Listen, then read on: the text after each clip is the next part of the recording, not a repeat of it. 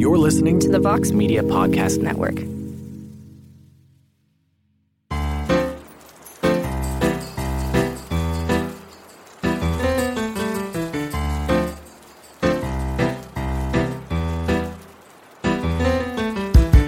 Hi, and welcome to I Think You're Interesting. I'm Todd Vanderwerf, the I, and I Think You're Interesting.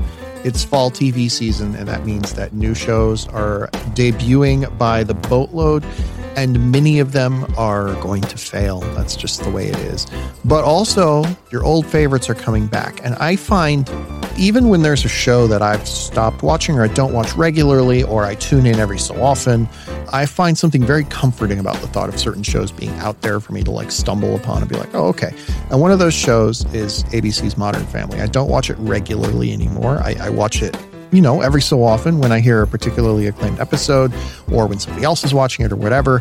And every time I tune in, I'm always like, I'm glad it's there. I'm glad it exists, even if I am not watching it all of the time. Because for a show that's entering its 9th season, it's still surprisingly well crafted.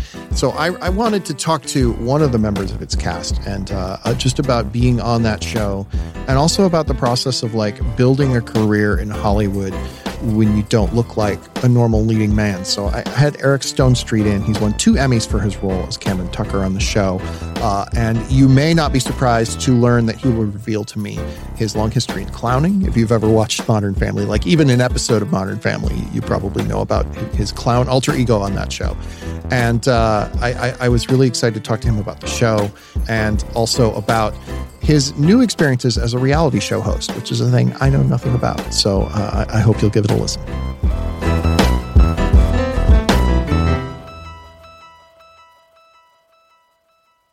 Eric, thank you for dropping by. Thank you for having me. It was a wonderful drive over.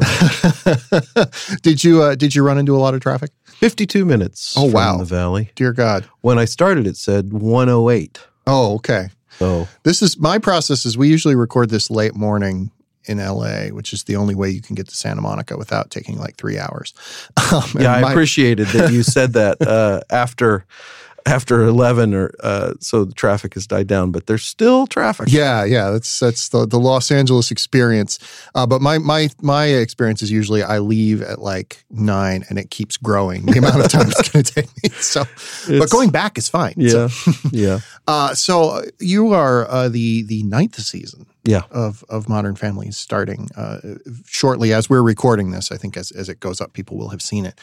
And I was catching up on some season 8 episodes I hadn't seen last night, and I was thinking about, how when that show debuted, it was like this rocket that like of things people had never seen on TV before, and now, it's 8 seasons in, and any TV show that's 8 seasons in is you're going to be a little bit more familiar with it, if that makes sense. Tell me about your journey with this show, going from like the hot new thing to now like established veteran of people the TV being tired landscape. of us. that's really what it is. I guess really to start for me, I have to start with the show before I ever even knew what it was. Sure. And people have heard me talk about my process of getting the show before, but it's worth actors that might be listening and people just that might be listening to hear again, because it's a story of hope, I think, because, I was an actor for 12 years in Los Angeles. And when I moved here, my goal was to just work. I never said, I want to be on a hit TV show. Right. I never even really said I want to be on a TV show. I just said I want to work as an actor. And, that meant getting co-stars and guest stars and doing commercials and just what a working actor does. So when I got the opportunity to audition for Modern Family, then it was called My American Family, I read it and thought, oh, well, this is going to be a hit. This is really funny on the page. And, I was at a place in my career where I was getting to read for pilots, and I had booked a couple pilots. I booked a dramatic pilot for 20th Century Fox called 13 Graves, and had booked a couple other things, but hadn't really had much traction in comedy, to be honest with you. Sure. I had done more procedural stuff. So when I read this and thought like, oh my gosh, this is going to be this is going to be a hit. I want to be a part of this. It was because my friend had come over and asked me to help him with his audition sides for a role of Cameron Tucker on My American Family. And that's the first time I ever had seen this pilot, was helping a pal out with his audition. And I'm sitting there the whole time thinking like, I want to read for this. And I told him when he left, I said, Matt, we're still good buddies. I said, I got to get an audition for this. He's like, you absolutely have to get an audition for it. So I got an audition for it. Make this part quick. They passed on me. They don't, Chris and Steve, the creators of the show, don't remember passing on me. It's just that they, it's not like a malicious thing, a mean thing. It's like, no, it was just like, not really what we were thinking. Right. And then they thought about my audition a little bit more, and then they called me back in. They were like, you know what? That guy was funny. Let's bring him. Let's see him again. Ask him to shave and, wear more clothing, appropriate cam stuff. And so I went and bought a lavender gingham shirt and a gray cardigan and some navy pants, and I went back in, clean shaven, did the same exact audition, and they again passed. Again, they don't remember it that way, but it was the truth. They just said, it's not going any further. Jeff Greenberg, our casting director. And then a few more days passed, and they said, we'd like to test him. Right. So then I went in and tested with Jesse Tyler Ferguson. He already had the part. He loves to remind me of that. Then I went to network, and then I got the part. So the point of me telling you that is I was so excited about this show. Like I desperately wanted to be a part of it. And you learn as an actor to never get attached to anything. My technique always was I would throw my audition sides away as I'd walk out the door of the casting director, not like maliciously in front of them, but I would just be like, that was my way of like moving on. Like, I did the best I could. These are in the trash. I'll print them out again if I get a call back or whatever. So I had been prepared, that's what 12 years of ups and downs will do, is prepare you for, not getting attached to anything. I got attached to this. And then they kept messing with me, like getting close, been past, close past. So when I got the show and the show happened, I couldn't believe it. I thought I was on a hit TV show. Yeah. That's great. So, you put it as people being tired of the show, which I'm sure there are some people who are. What's that like? What has your experience been, though? When you work on a network sitcom for that long of a period of time, like how do you keep it fresh for yourself? Yeah. Well, really loving my part and loving the show and loving my coworkers, helps. And as attached as I got to it in the beginning, and as much as I loved it from the beginning, the bones of the show is what keeps I think all of us interested and keeps all of us excited, and the writers just keep coming up with funny things. We just did a table read yesterday, and I laughed. We're 194. I think it was the 194th episode we read yesterday. Wow. And we all laughed. And it's not this fake laugh that you sometimes get, when I would go to table reads, coming up as an actor and be like, why are people laughing at that? That's not funny. Like genuinely laughs. So that helps, having really good writers. And we have a room full of showrunners on our show. I think writers will agree that it's one of the craziest collection of writers the show's ever had. Yeah. So that's huge. But what keeps me excited is that that's what I, dreamed of. Yeah. It's like once I got into this business, it was like, it's possible. And then it happened. And it not only happened, but it happened on a really good show. And it happened on a show that people watched. And not only did it happen on a show that people watched, it happened on a show that critics liked, which is, as we know, crazy lightning in a bottle when the general public and critics agree. So what keeps me excited is that, I have that moment every morning when I drive to work over Beverly Glen, at 6:15 in the morning or 6 o'clock in the morning, where I'm like, I'm really, really lucky. Yeah. Like I did it. I did it. Yeah. Yeah.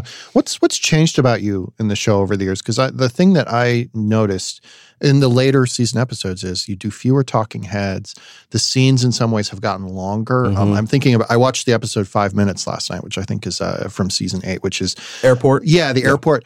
And is, just a series of 5-minute vignettes with the various different characters. And this is a really nice little episode of television. But like those longer scenes, like you and Jesse in the airport, both high out of your minds because you've taken some sort of sleeping pills. Like those sorts of scenes, you don't, earlier in the show, it was a much quicker pace. So I'm like wondering what's changed about the show for you over that time period. Well, we talk about it all the time. I have to disagree with you a little bit. I think they used to let the show breathe a lot more than they do now. We have Chris and Steve who are similar and different in very dramatic ways. They each write their own different kind of episodes. They each supervise half of the season. Right. And I look back at those and I'll catch them on USA or whatever they're on. It's so freaky to be, flipping through and see a grid of my DirecTV filled with Modern Family. It's like people can watch this all day long. But I'll watch an episode every once in a while and think like, wow, we really used to let things breathe more, right, especially in that season 1. And then it picked up pace. And I think the table read draft yesterday was 36 pages. Sure. That's way too long for a sitcom. So they're going to cut that down, and we'll still probably shoot 36 pages, but they'll do it in post. And it wasn't like that in the beginning. We would shoot 22, 23 pages, right, minute a page. So I think the show has ebbed and flowed that way, where we do, quicker paced scenes, slower paced scenes. We revisit, we let moments breathe. We had a couple episodes last year where I watched it and I was like, it was the episode where Shelley Long came back and they were at the wedding, and when I watched it, I was like, oh, that was a really nice, breathful moment. Yeah. That harkened back to the olden days of Modern Family. Cam's always had giant mouthfuls of dialogue, right, though. They give me, I call them my little verbal gymnastics, where it'll be like this long speech that I have to make sound like I just thought of it, which is a challenge and fun at the same time. But, that episode, for example, is how we keep the show fresh and keep the show exciting, because right, they're inspired to do something unique and different like that and try it. The iPhone episode we did that people, seemed to like because it was all completely shot on an iPhone, and watching our cameraman roll around with iPhones was amazing that week, Yeah. Yeah. So, You've mentioned these long stretches of dialogue, and I'm wondering, like, when you sit down with a speech like that, what do you do technically just to make sure that it lives with you, so you're able to deliver it like you're just thinking of it? Yeah, well, it used to be I would over memorize it. Mm-hmm. When I was, as a working like grunt actor, and my job was to know my lines and kind of just shut up. Yeah. So I just memorize the hell out of it. But now, because I'm, on a show and one of the actors, and it took me a while to figure this out, is that if I look at my week's work on Sunday night, right, it kind of can get overwhelming. So then it took me a couple seasons to only focus on the first thing I have to do tomorrow morning. Yeah. Not even the third thing I have to do tomorrow morning, just the first, because you learn that there's going to be moments in your trailer and moments in your chair or whatever it is that you can work on that second scene. So now it really is how little can I memorize it and still know it, so that it stays fresh in my mind. And that's one thing that's always worked about our show, just for people watching, is we're all super prepared. Yeah. Ed shows up with his lines memorized. The kids have always shamed us how good and professional they are with their lines. Sophia sometimes has trouble literally because English is her second language. Right. So we have to be patient with her and have to explain to her what that euphemism even means, know.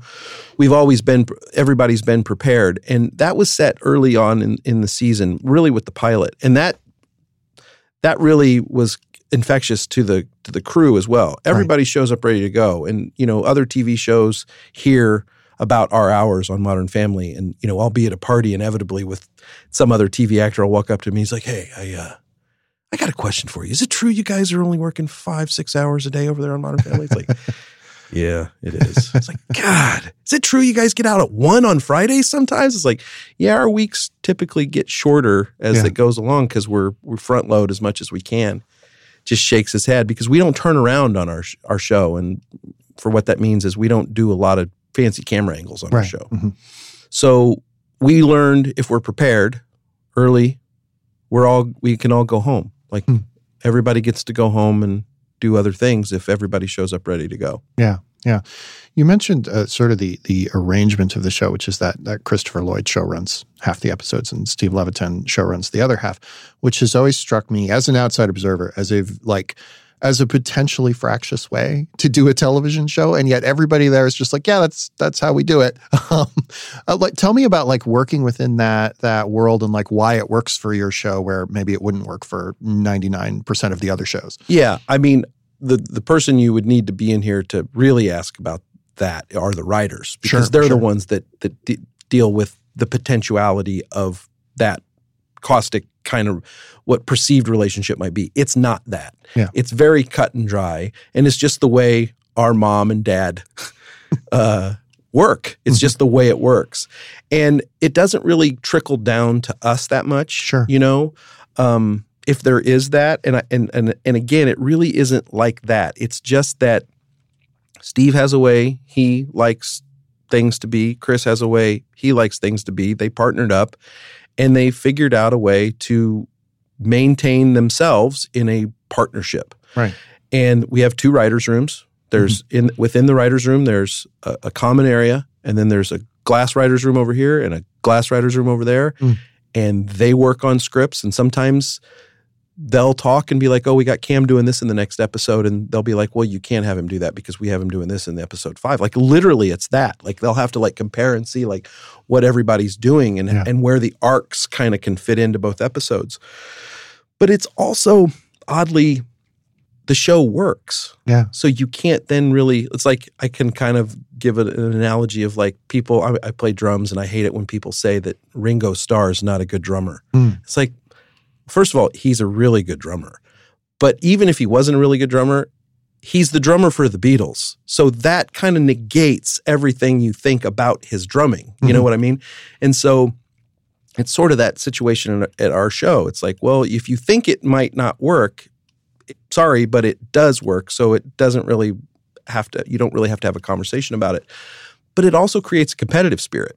You know, I think there's a rivalry there. Undoubtedly, that's like, well, I want my episodes to be good. Well, I want my episodes to be good. And when you go back to your original question of why is the show still good or why is it still exciting and why do you still want to go? It's because from the head down, you have 2 showrunners that still want to put out good TV. Right. They don't just rest on their laurels. Right. Right.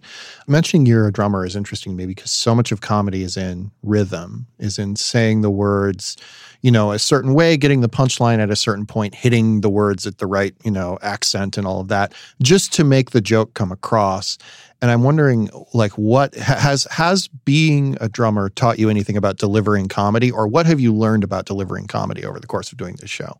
Well, you know, it's an interesting quest I've always been on to kind of like figure out like when anyone thought I was funny. Like asking my mom and dad, like, well, did you think I was funny like when I was 6? Like when did you think I was funny? When did I learn to be funny? You know, and I've really come back to that it's observing and watching and just listening to other people. And that gets you into the music stuff. It's like, I'm not a great drummer. I love the drums. And what I can tell you is that when I listen to music, I listen to the drums. Like that's what I listen to. And it doesn't always translate into that I can do what I'm hearing because my right foot isn't as good as that guy playing the drums and my right hand or my left hand isn't as good, but I hear it. I know what they're doing. And there's no doubt that I can listen to something and mimic it. I can hear it and do it or try to do it or at least know what it's being done. And so I'm a big Stevie Wonder fan, and producer then of Larry King Live at CNN I had gotten to know, and she knew I was a big Stevie Wonder fan, and she said, Stevie Wonder's coming in. And she's like, would you like to come in and listen to his interview with Larry King? I'm like, yes. And he brought in his little tabletop, you know, electric piano, and he played a couple songs. It was awesome. And I was leaving, she said, Stevie, this is Eric Stonestreet. He's on a show called Modern Family. This was like season 2, 3 maybe.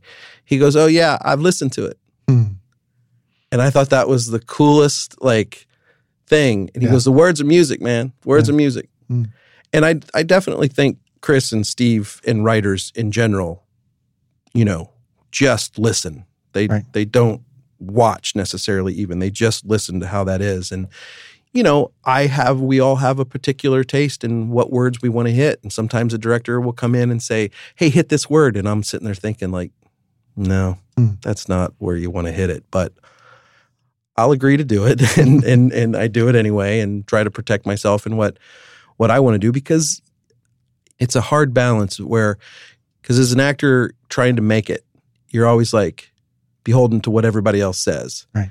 And then without being arrogant, at some point it transitions into me thinking like, well, I'm on the show. I am the character. My instincts have to be worth something here too. Sure.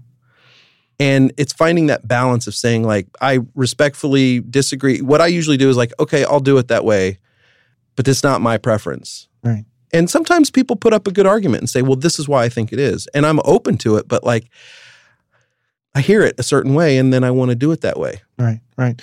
That's interesting that you say that, because especially on a longer running show, a lot of times you obviously have the same showrunners you've always had, but a lot of times a lot of the writers switch out, other people move on to do other things. So the actors become like the great guardians of this character that they've played all these years. What are things that you think are just always true about Cam that you just like, that you just want to make sure are always there and are always present? And like if you feel they're even coming up close to that line of violating them, you kind of speak up. Well, I've spoke up a couple times on things when we've made Cam too like sinister, like, maniacal, because I think what's true about Cam is that he's a good person, and he stops and smells the roses. I always used to say that I wanted him to be a person that celebrated every moment with someone.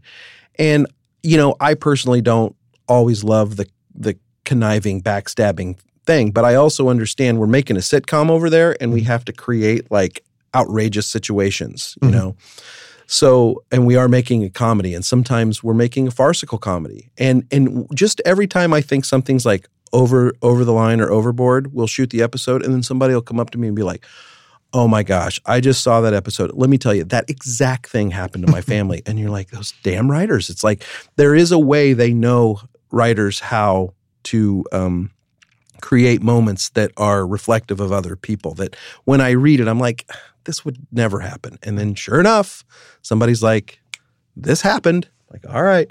But, Cam is loving. Cam is good. I always loved the idea, if we establish that Cam has a big heart and is a good person, that then it gives you permission to make him do kind of naughty things. Like, I always like it when Cam would sticks his foot in his mouth, whether it be something that's mildly, racial or bigoted or sexist or whatever, because we all can we all have been in the situation where we don't know if we said something that we shouldn't have said. Right. But if we know that Cam is a good person and his heart is in the right place and is a good person, that becomes then relatable. It's like all of our parents. It's like, well, we know our parents aren't bad people, but sometimes our parents say things that you're like, oh, Dad, you can't say that anymore.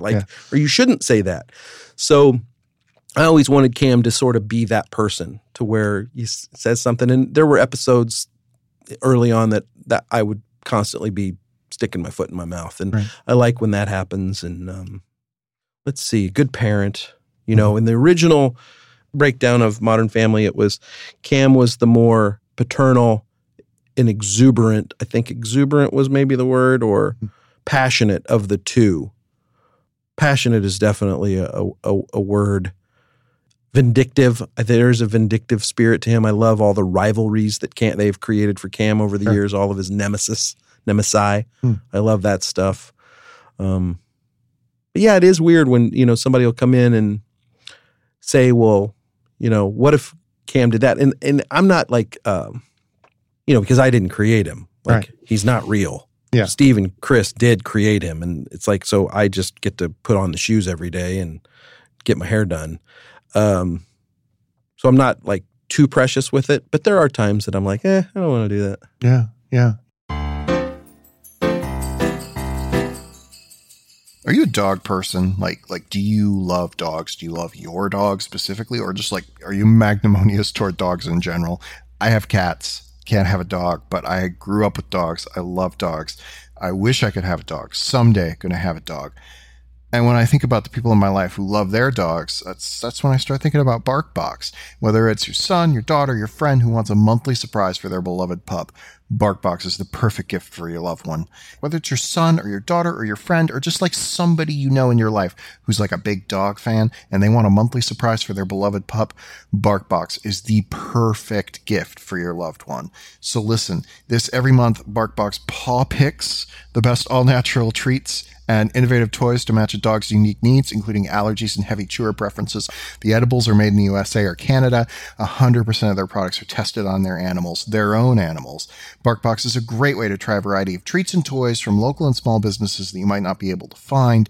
And the monthly boxes are themed. You got like Country Fair, Bark Ball, things like that. New and unique toys. Yes, toys continue to keep dogs engaged, interested, and happy. And if your dog doesn't like a treat or a toy in the box, they're going to send you something that dog will love for free because they're all about dog happiness. Free shipping on BarkBox within the continental U.S. And when your dog falls in rove, yes, rove, with something from the box, you can easily find it again on barkshop.com or on the app or by texting BarkBox. So listeners of this show could get a free month of BarkBox. You visit barkbox.com/interesting. And when you subscribe to a 6 or 12 month plan, you get that free extra month. So you could go 7 months or you could go 13 months. And that extra month is from going to our special site, which is barkbox.com/interesting. Again, barkbox.com/interesting.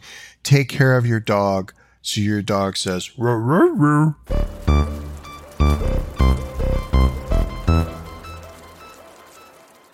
Speaking of him being a good dad, Aubrey, who plays your daughter on the show, I was looking, she joined in season 3, and I think she was 3 or 4 when that happened.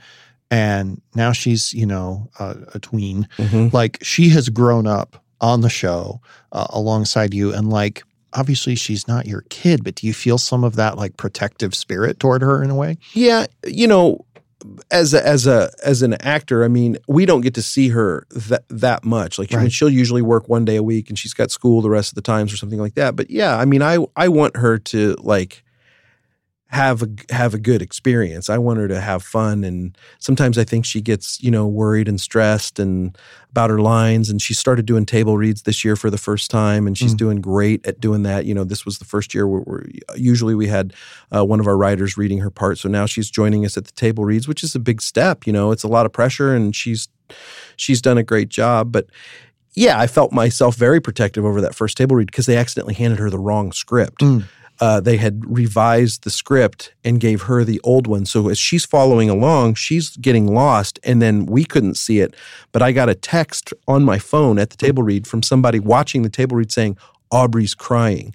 And I looked down, and sure enough, she's like in tears. And Jesse sits next to her at the table read. So I nudged him, and then he helped her. And then he figured out, he's like, she's got the wrong script. Right. So we had to get her the new script. And that, I was like, wow, it was just an honest mistake. Somebody handed her the wrong script, but it's like, you can't set a kid up for that kind of failure at her first table read. I mean, that's just way out of bounds. Mm-hmm. So in that moment, I was like, paternal in that moment.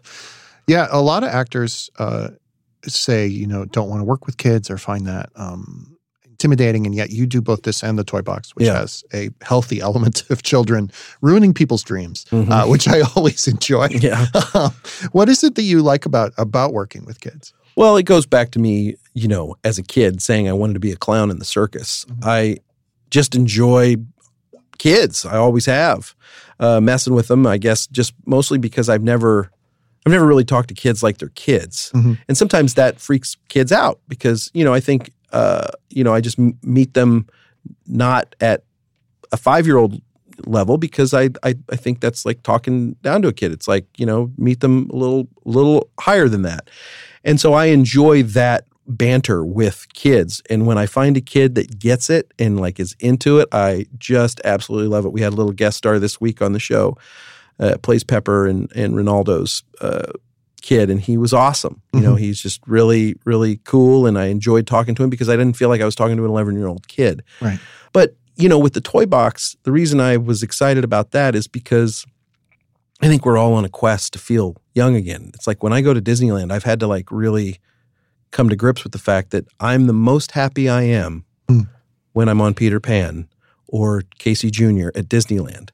because it makes me feel like an 8-year-old kid, like the idea of Christmas Eve when you're 6, like that's a feeling that unfortunately the complexities of life have now clouded. Yeah. So anything I can get to that gets me close to that feeling, I'm into. And the toy box is one of those things. It's like, wait a minute. So I can do a show where I can see a bunch of toys and then I can talk about the toys with a bunch of kids who are as excited about the toys, way more excited about them than I am. Yeah. But then that makes me excited because I remember that feeling.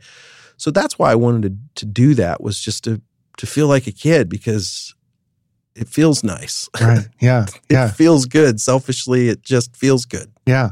You said that you wanted to be a clown when you were growing up. Take me back to when you were a kid and how you developed a love for performing when you realized, hey, I think I should be an actor. Yeah. I was in 4-H. I did this thing called 4-H for people that are in the Midwest that will know what that is.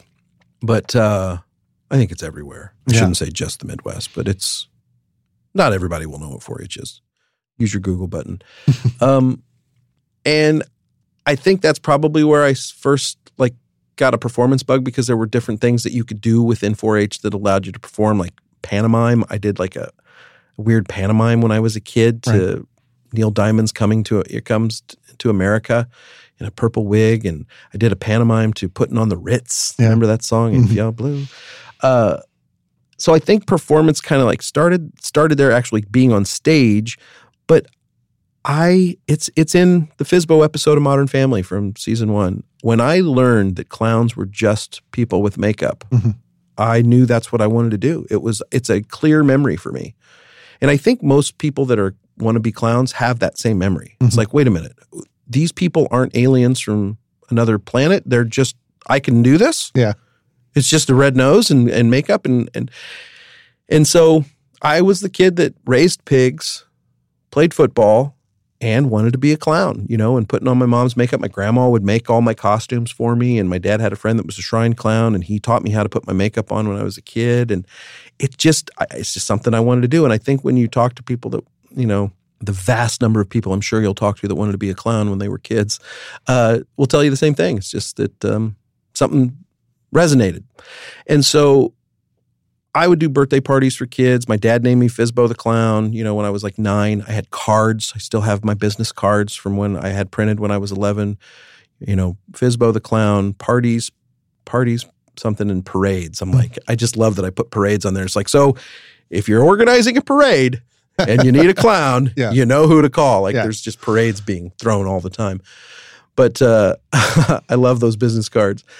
And then I went to college and didn't really think anything more about performing or anything like that. Just was going to college to study sociology and was going to be a prison administrator, because I wasn't a great student, but I did good in sociology and those kinds of classes. And I hated college. I hated school. I just wasn't a good student. Yeah. I'm no means any inspiration for kids or people listening that need a pep talk in doing good in school. I get it. I was bored, and I was a troublemaker in a nice way, because I was scared to death of my dad if I got in too much trouble. But, I was a disruptor. I just was that kid.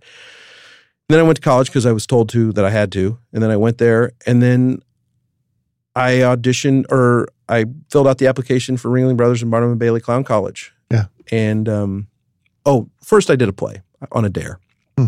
And auditioned for a play on a dare. What was the play? Prelude to a Kiss is what I got cast in, but I auditioned for Hamlet in Prelude to a Kiss, and I learned a Claudius monologue. I'd never read Shakespeare in my life, and my friend Paul, got me a book, and I memorized a Claudius monologue: "'Tis sweet and commendable in your nature, Hamlet, to give these morning duties to your father, but you must know your father lost a father, and that father lost his," whatever it is. That's all I remember. But I learned that monologue, and I went in and I did it, and I was a fraternity guy, and the theater woman looked at me like I was, from heaven. She's like, who are you? What do you, she made me feel so good. She's like, oh my God, that was wonderful. Thank you so much. Okay, let's do some cold reading. And I said, I'm sorry, do some what? She goes, we're going to do some cold reading now with some scenes from Hamlet. And I'm seriously, I said, well, what is cold reading?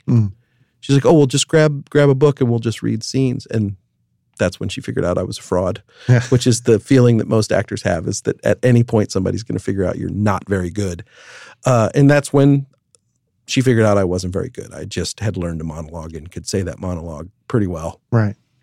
And I did not get cast in Hamlet. My friend Paul got cast in Hamlet as Bernardo, who utters the first lines of Hamlet. And then I auditioned for Prelude to a Kiss as well. And I got cast in the Ned Beatty movie role, Uncle Fred. Sure. The smallest part, but I loved it. And then I auditioned for Ringling Brothers and Barnum and Bailey Clown College, and I got rejected twice from there. One time I got very close, but I got rejected. And then by that point, I decided I wanted to be an actor, and I moved to Chicago and started my career.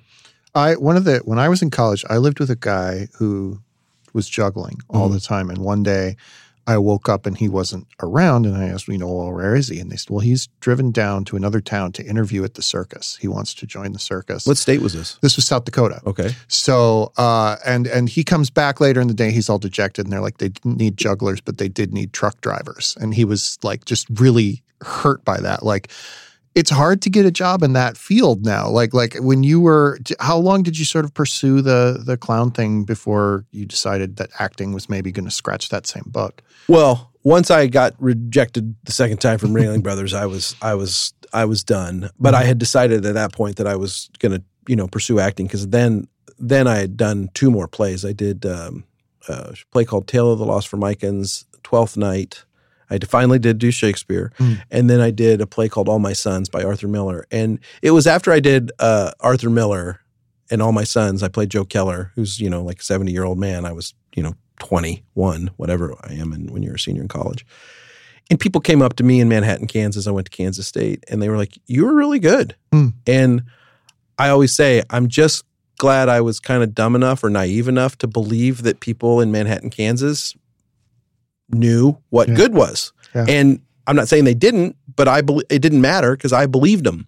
And I decided, well, if people here are telling me I'm good, then I'll see if people when I move to Chicago tell me I'm good. And I had no intention of moving to Los Angeles when I was in Chicago. I thought I was moving to Chicago to pursue an acting career. I loved the city.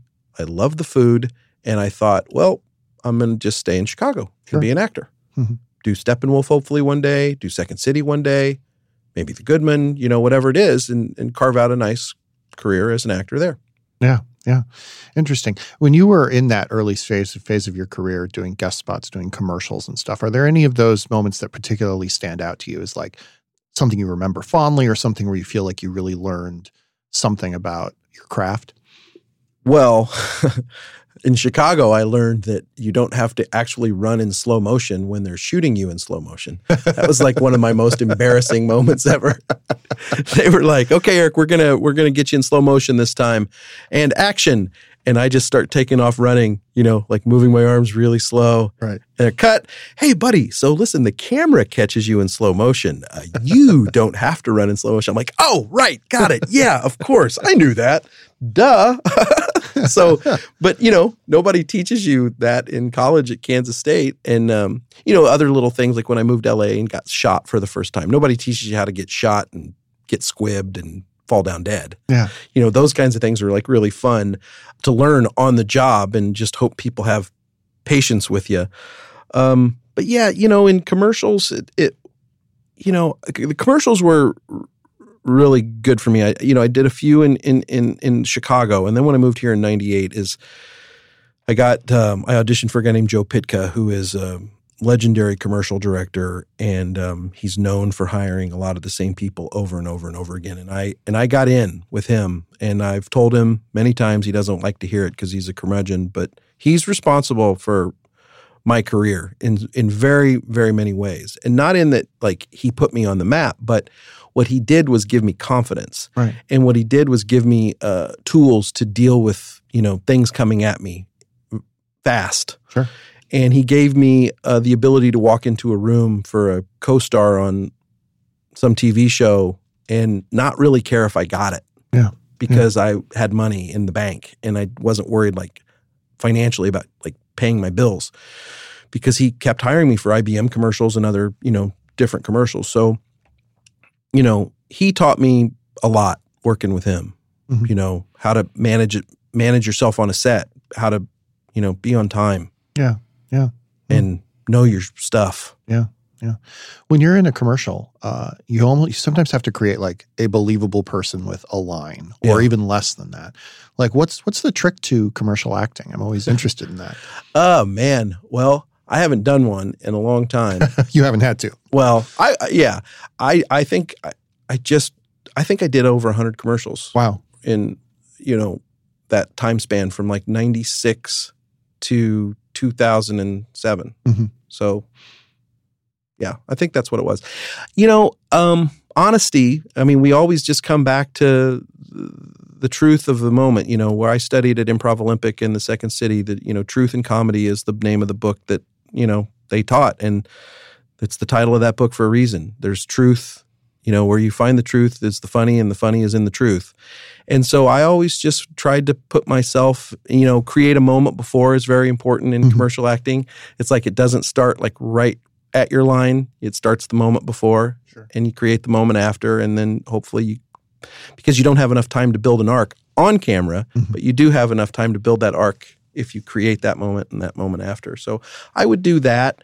A lot of times in commercial auditions, it would be so funny because they'd be like, okay, that was great. Now do it faster. Yeah. And we do that on Modern Family. Like that's probably one of the biggest note we get is pace it up. Let's pace it up. And I roll my eyes because I'm like, no, pace it down.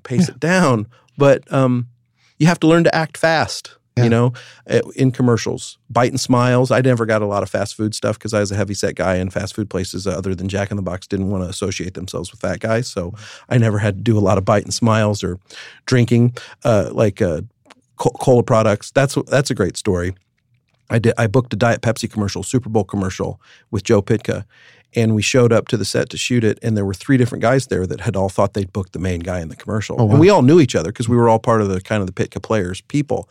Like, what are you doing? It's like, well, I'm the guy. It's like, what are you doing? It's like, well, I'm the guy. It's like, well, what are you doing? Well, I thought I was the guy. So we're all there. Yeah. And it turns out that the client liked one of us, Joe liked one of us, and the ad agency liked one of us. And he's like, hi, bring them all in, and then we'll figure out like who it is on the day. Well, Joe wanted me because I was the youngest and heaviest guy. Then there was a little older and smaller version of me. And then there was an older dude that wasn't heavy. Mm-hmm. And I'll never forget him screaming on the set. Is like, who do you think drinks your goddamn stuff? Fat people. Yeah, that's me. But I didn't get them. It was the Born to Be Wild spot where they put an actor in with Jack Nicholson and Peter Fonda on the motorcycles. Sure. And it was a Super Bowl commercial. And no, it was an Oscars commercial maybe. I can't remember what it was. Mm-hmm. It was a Diet Pepsi spot. And I didn't get the main guy, but I am in the commercial. Joe, that's how cool Joe is though. He found a place for all of us, even though only one of us was going to be the guy. Yeah. But boy, commercials. I have dreams and nightmares about those days and thinking, because all my friends are still doing them, and just the lack of couth. It comes, in disrespect that, how people are with actors, just saying things just right to your face. And Joe was a different deal. He could say anything to me and I wouldn't care. But just the conversations people would have in front of you about you, things like that. It's crazy.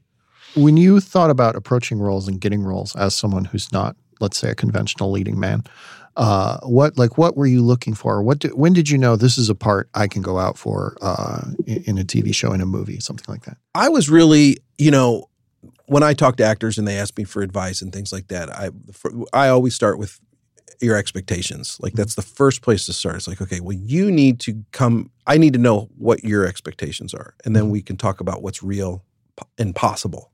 Because when I moved out here from Chicago, I have a very vivid memory of somebody saying, "Oh, you're going to be the next lifeguard on Baywatch?" And I said, "Well, no, but I might be an ambulance driver that, pick somebody up on the beach on Baywatch."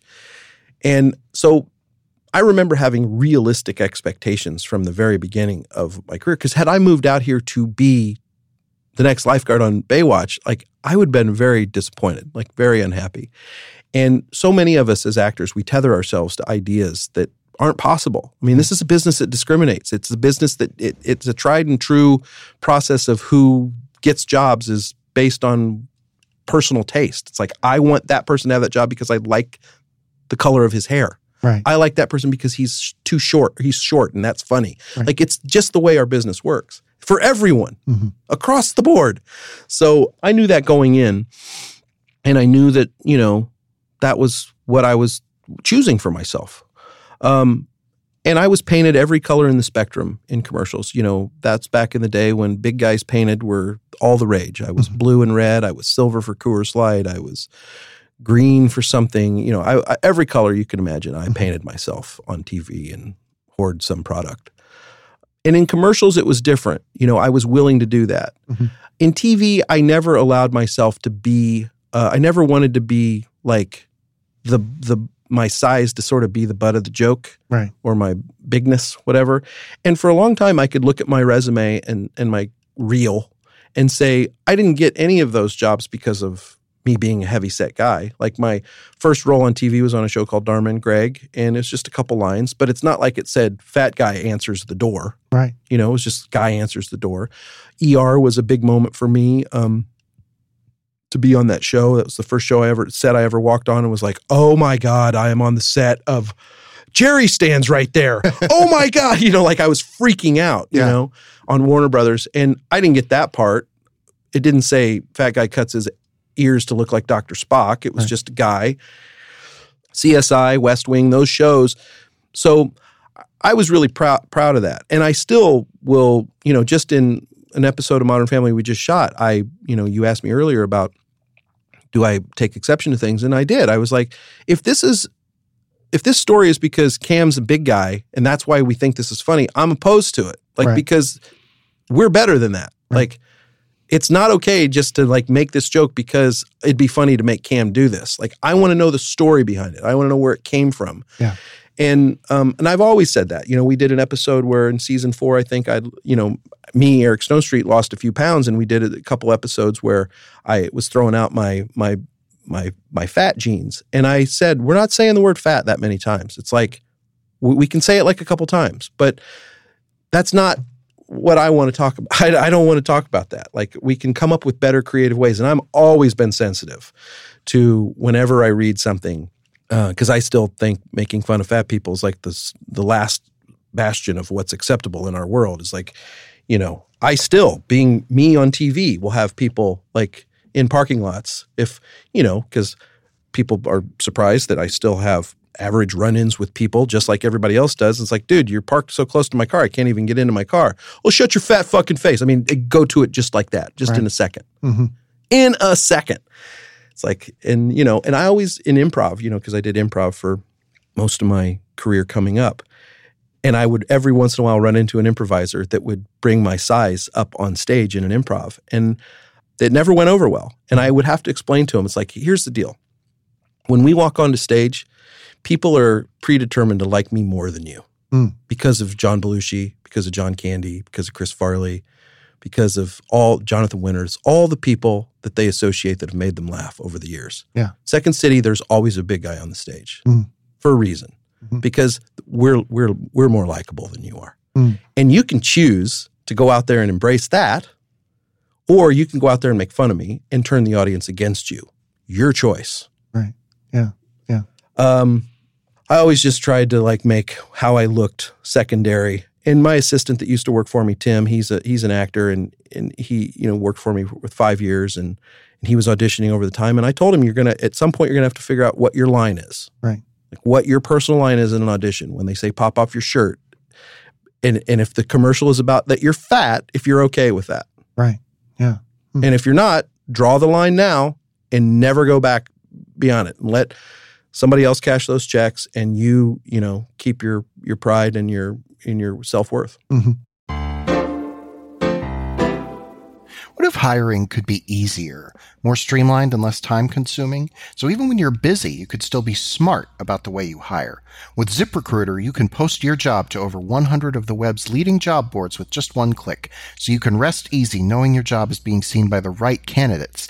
Then ZipRecruiter puts its smart matching technology to work, actively notifying qualified candidates about your job within minutes of posting, so you receive the best possible matches.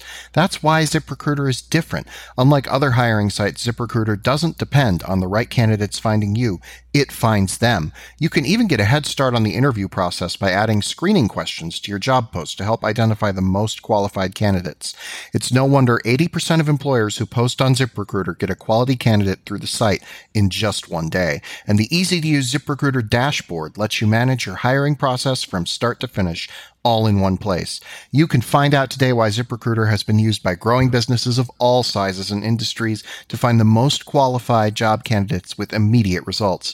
Right now, my listeners can post jobs on ZipRecruiter for free. That's right, Free, free. Just go to ZipRecruiter.com/think. That's ZipRecruiter.com/think. One more time to try it for free. Go to ZipRecruiter.com/think. ZipRecruiter, the smartest way to hire.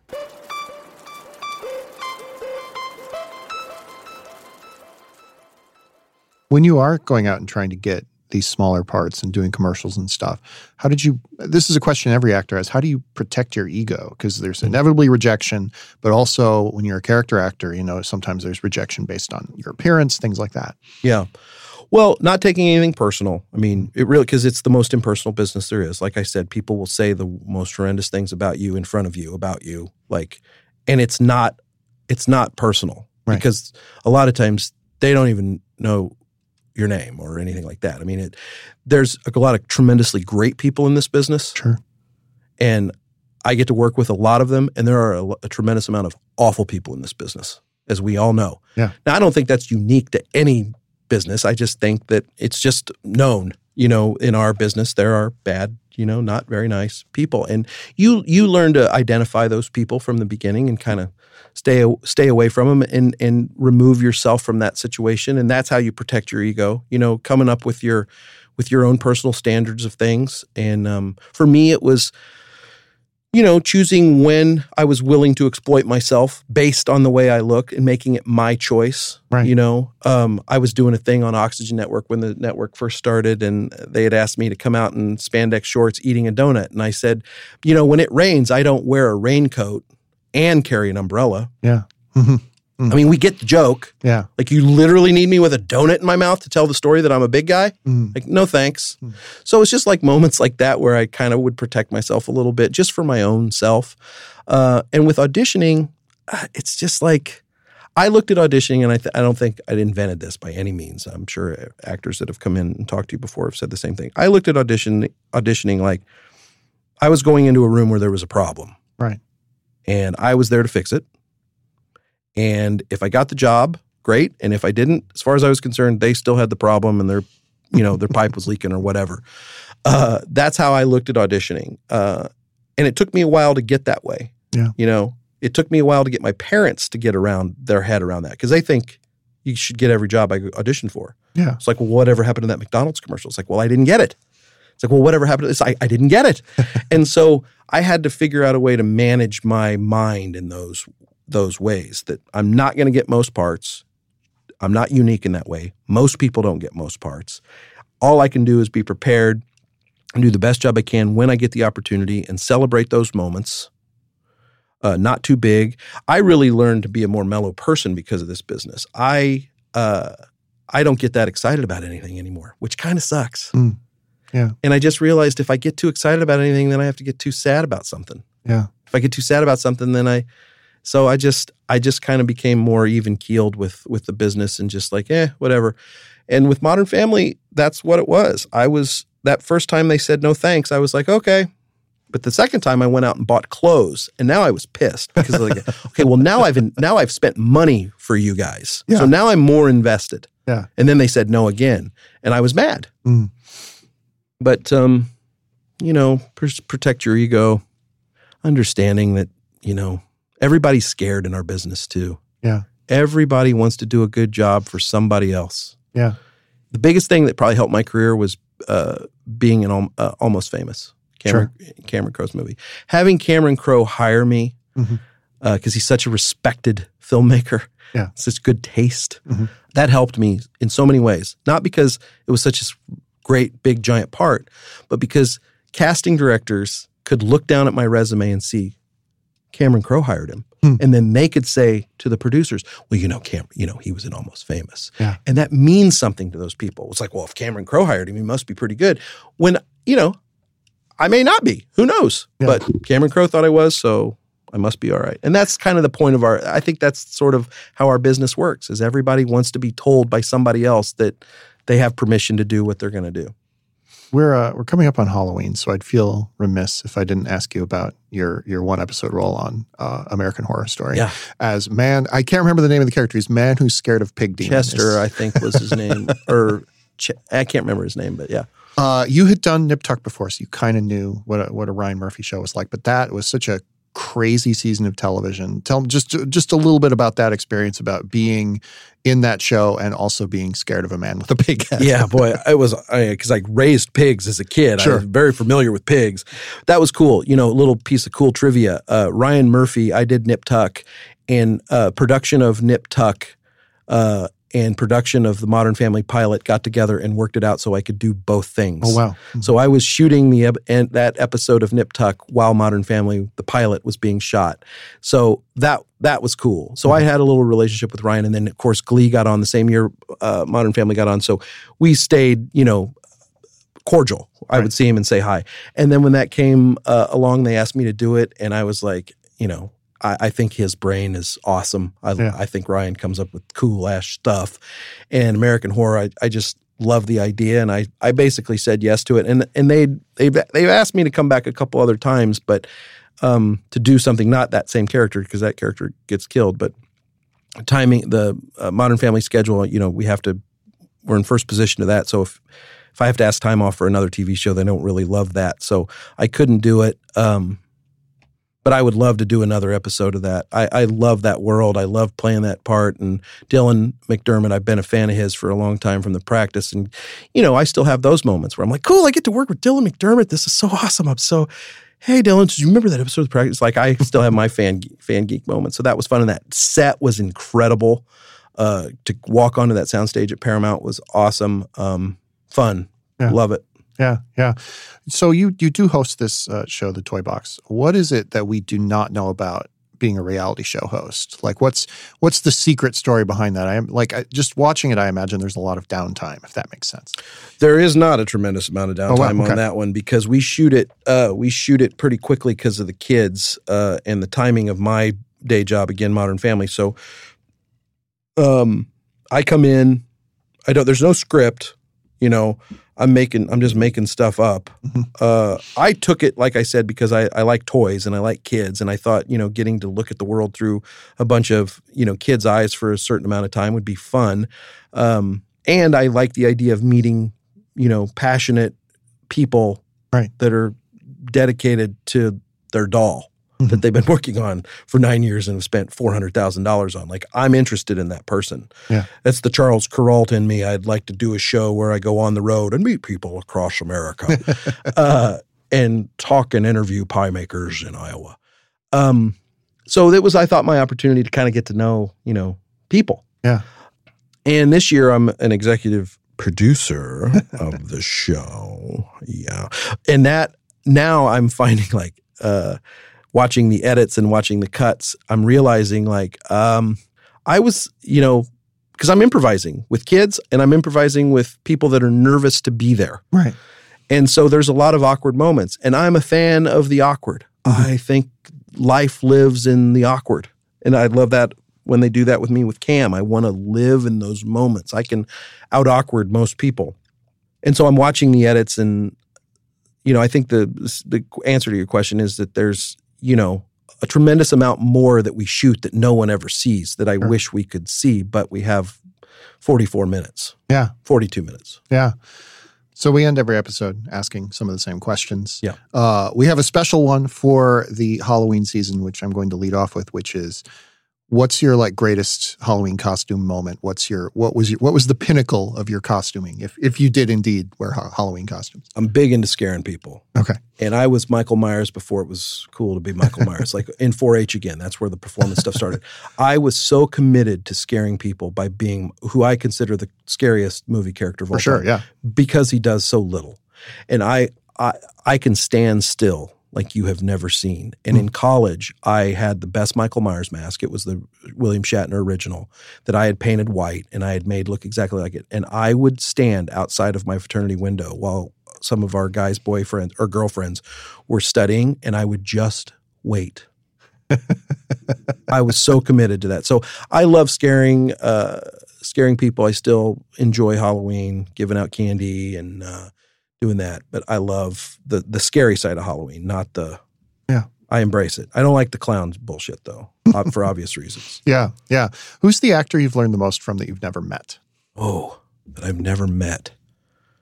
I've gotten to meet so many awesome people that I loved. I would be able to say it was Kathy Bates, but I got to remember her. Kathy Bates is way, way, way, way, way, way, way up my list of people I admire, respect, and think is incredible. John Goodman, just got to meet him for the first time, who I've never met. I guess what I'm kind of humbly bragging here that I've met a lot of really great people. I'm not friends with them or anything, but I've just I make a point to meet people and say hello and thank them. Like when I was in the same room and same space with John Goodman, I wasn't letting that moment go. Yeah. I would say my answer is John Candy. What do you like about him? His likableness. I wish I get to play a really likable character, but Planes, Trains, and Automobiles is to me the greatest. And then another one of his movies called Only the Lonely. Yeah. He just was so likable and lovable and seemingly nice. And when Catherine O'Hara has done our show, I've asked her, just want to tell me any John Candy stories? Yeah. She's like, I'd love to. And she's, told me about different things. And, I just wish I could have met him. I wish I could have worked. Oh, well, I met him though. Dennis Franz. Oh yeah? Yeah. He's great. My biggest career, and I told him this, I got to tell him this in person. Somebody arranged for me to meet him because they knew how much I loved him. I told him, I said, Dennis, my biggest career regret is never getting thrown up against a wall by you and being called a turd. Get over there, you turd. I loved how much he used to say turd on NYPD Blue. I love John Candy though. Yeah, yeah. And finally, what is your favorite TV show that you are not a part of? Not even on the air right now, just all time. NY is way up there. Friday Night Lights is you talk about my world. Yeah. A show about life through the eyes of football. That I wanted to be on that show so bad. Anything Peter Berg does, I'm a fan of. They shot a lot like Modern Family too. They didn't, just loose, go, rake and pan.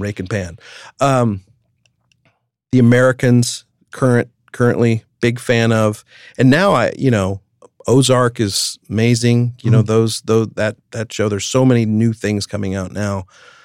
I auditioned for The Office and I was tested for it, and I was very bummed for a very long time I wasn't part of that show because I was such a fan of the BBC and I was such a fan of the American version. It took me a while to get over not being a part of that, and then I got Modern Family and I was like, okay, I'm fine. It's fine. I'll move on now. I'm good. But that was a show that I was very Parks and Rec. Yeah. I love those. I love that show. What was the part you read for on The Office? Well, I originally read for Steve, the Steve part, but that wasn't right for me. Then they brought me back in for Kevin. Okay. And I read for Kevin, and then they just tested it off tape, and Brian, who I know now, got that, and he's perfect for it. Sure. It all works out. Yeah. That's what, for me, I can say it all works out. Everybody, is where usually they're supposed to be, and anybody listening, you just got to, stick to it. If you believe in your talent, you believe in your ability, you have to stick to it. And you have to have skin as thick as an elephant. Unwavering belief in your ability. Yeah, great. Well, that's a great place to end it. Eric, thank you for coming in. Modern Family is on Wednesdays on ABC, and also probably, whenever you're listening to this, it's probably in reruns somewhere. And the Toy Box is also Fridays on ABC, I think? It's going to be Sunday nights this year. Sunday nights on ABC. We got the America's Funniest Home Videos spot great, this year. Great. Well, thank you so much for coming in. Thank you, man. Awesome. I Think You're Interesting is hosted and executive produced by Todd Vanderwerf. In case you hadn't guessed, that's me. It's time to do closing credits. Just imagine that there's like a wonderful swell of like orchestral music as I read these, and like they're in very small type and you're squinting to read them. Vox Podcasting is headed up by Marty Moe and Jackie Goldstein. Our executive producer of audio is Nishant Kurwa. Our sound designer is Miles Ewell. Our logo design is thanks to Victor Ware, Crystal Stevens, and Georgia Cowley. Our production manager is Alex Ulreich. Our production coordinator is Paige Bethman. Our audio engineering and post-production are thanks to B3 Post. The studio this week was the Village Workspaces podcast studio in Santa Monica, California. Our editor is Peter Leonard, and our recording engineer is Jay Brooks.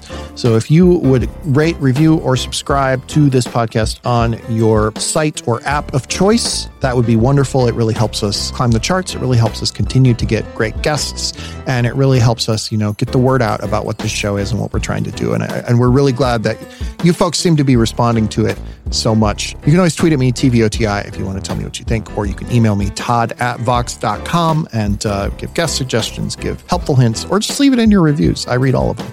Anyway, we'll be back next week with somebody from the world of arts and entertainment or media and culture, somebody who I think is interesting. Until then, watch out for pig demons. They're everywhere.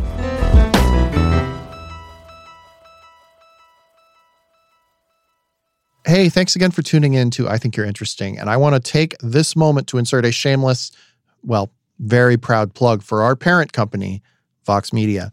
Vox Media is the fastest growing modern media company. It's known for its standout technology and its high fidelity advertising. Their platform is what supports our growth here at Vox. It's what allows us to go deeper into the topics you, our listeners, care about most. For a lot of Vox readers, that's politics. For some of you, thank goodness, it's pop culture. But for listeners who haven't already, you should check out Vox Media's other editorial brands, whether that's SB Nation, which tells the story behind the scoreboard, The Verge, which helps you discover what to buy, what to obsess about, and what to disrupt next. And I also love Eater. I go there all the time to figure out where I'm going to eat next. It's a great resource for anybody who's into going out to eat as much as I am. What unites all of these editorial brands is a refusal to compromise on quality, because we believe in the power of going deeper and because we believe in the best of our audiences. If you aren't going deep, where are you going?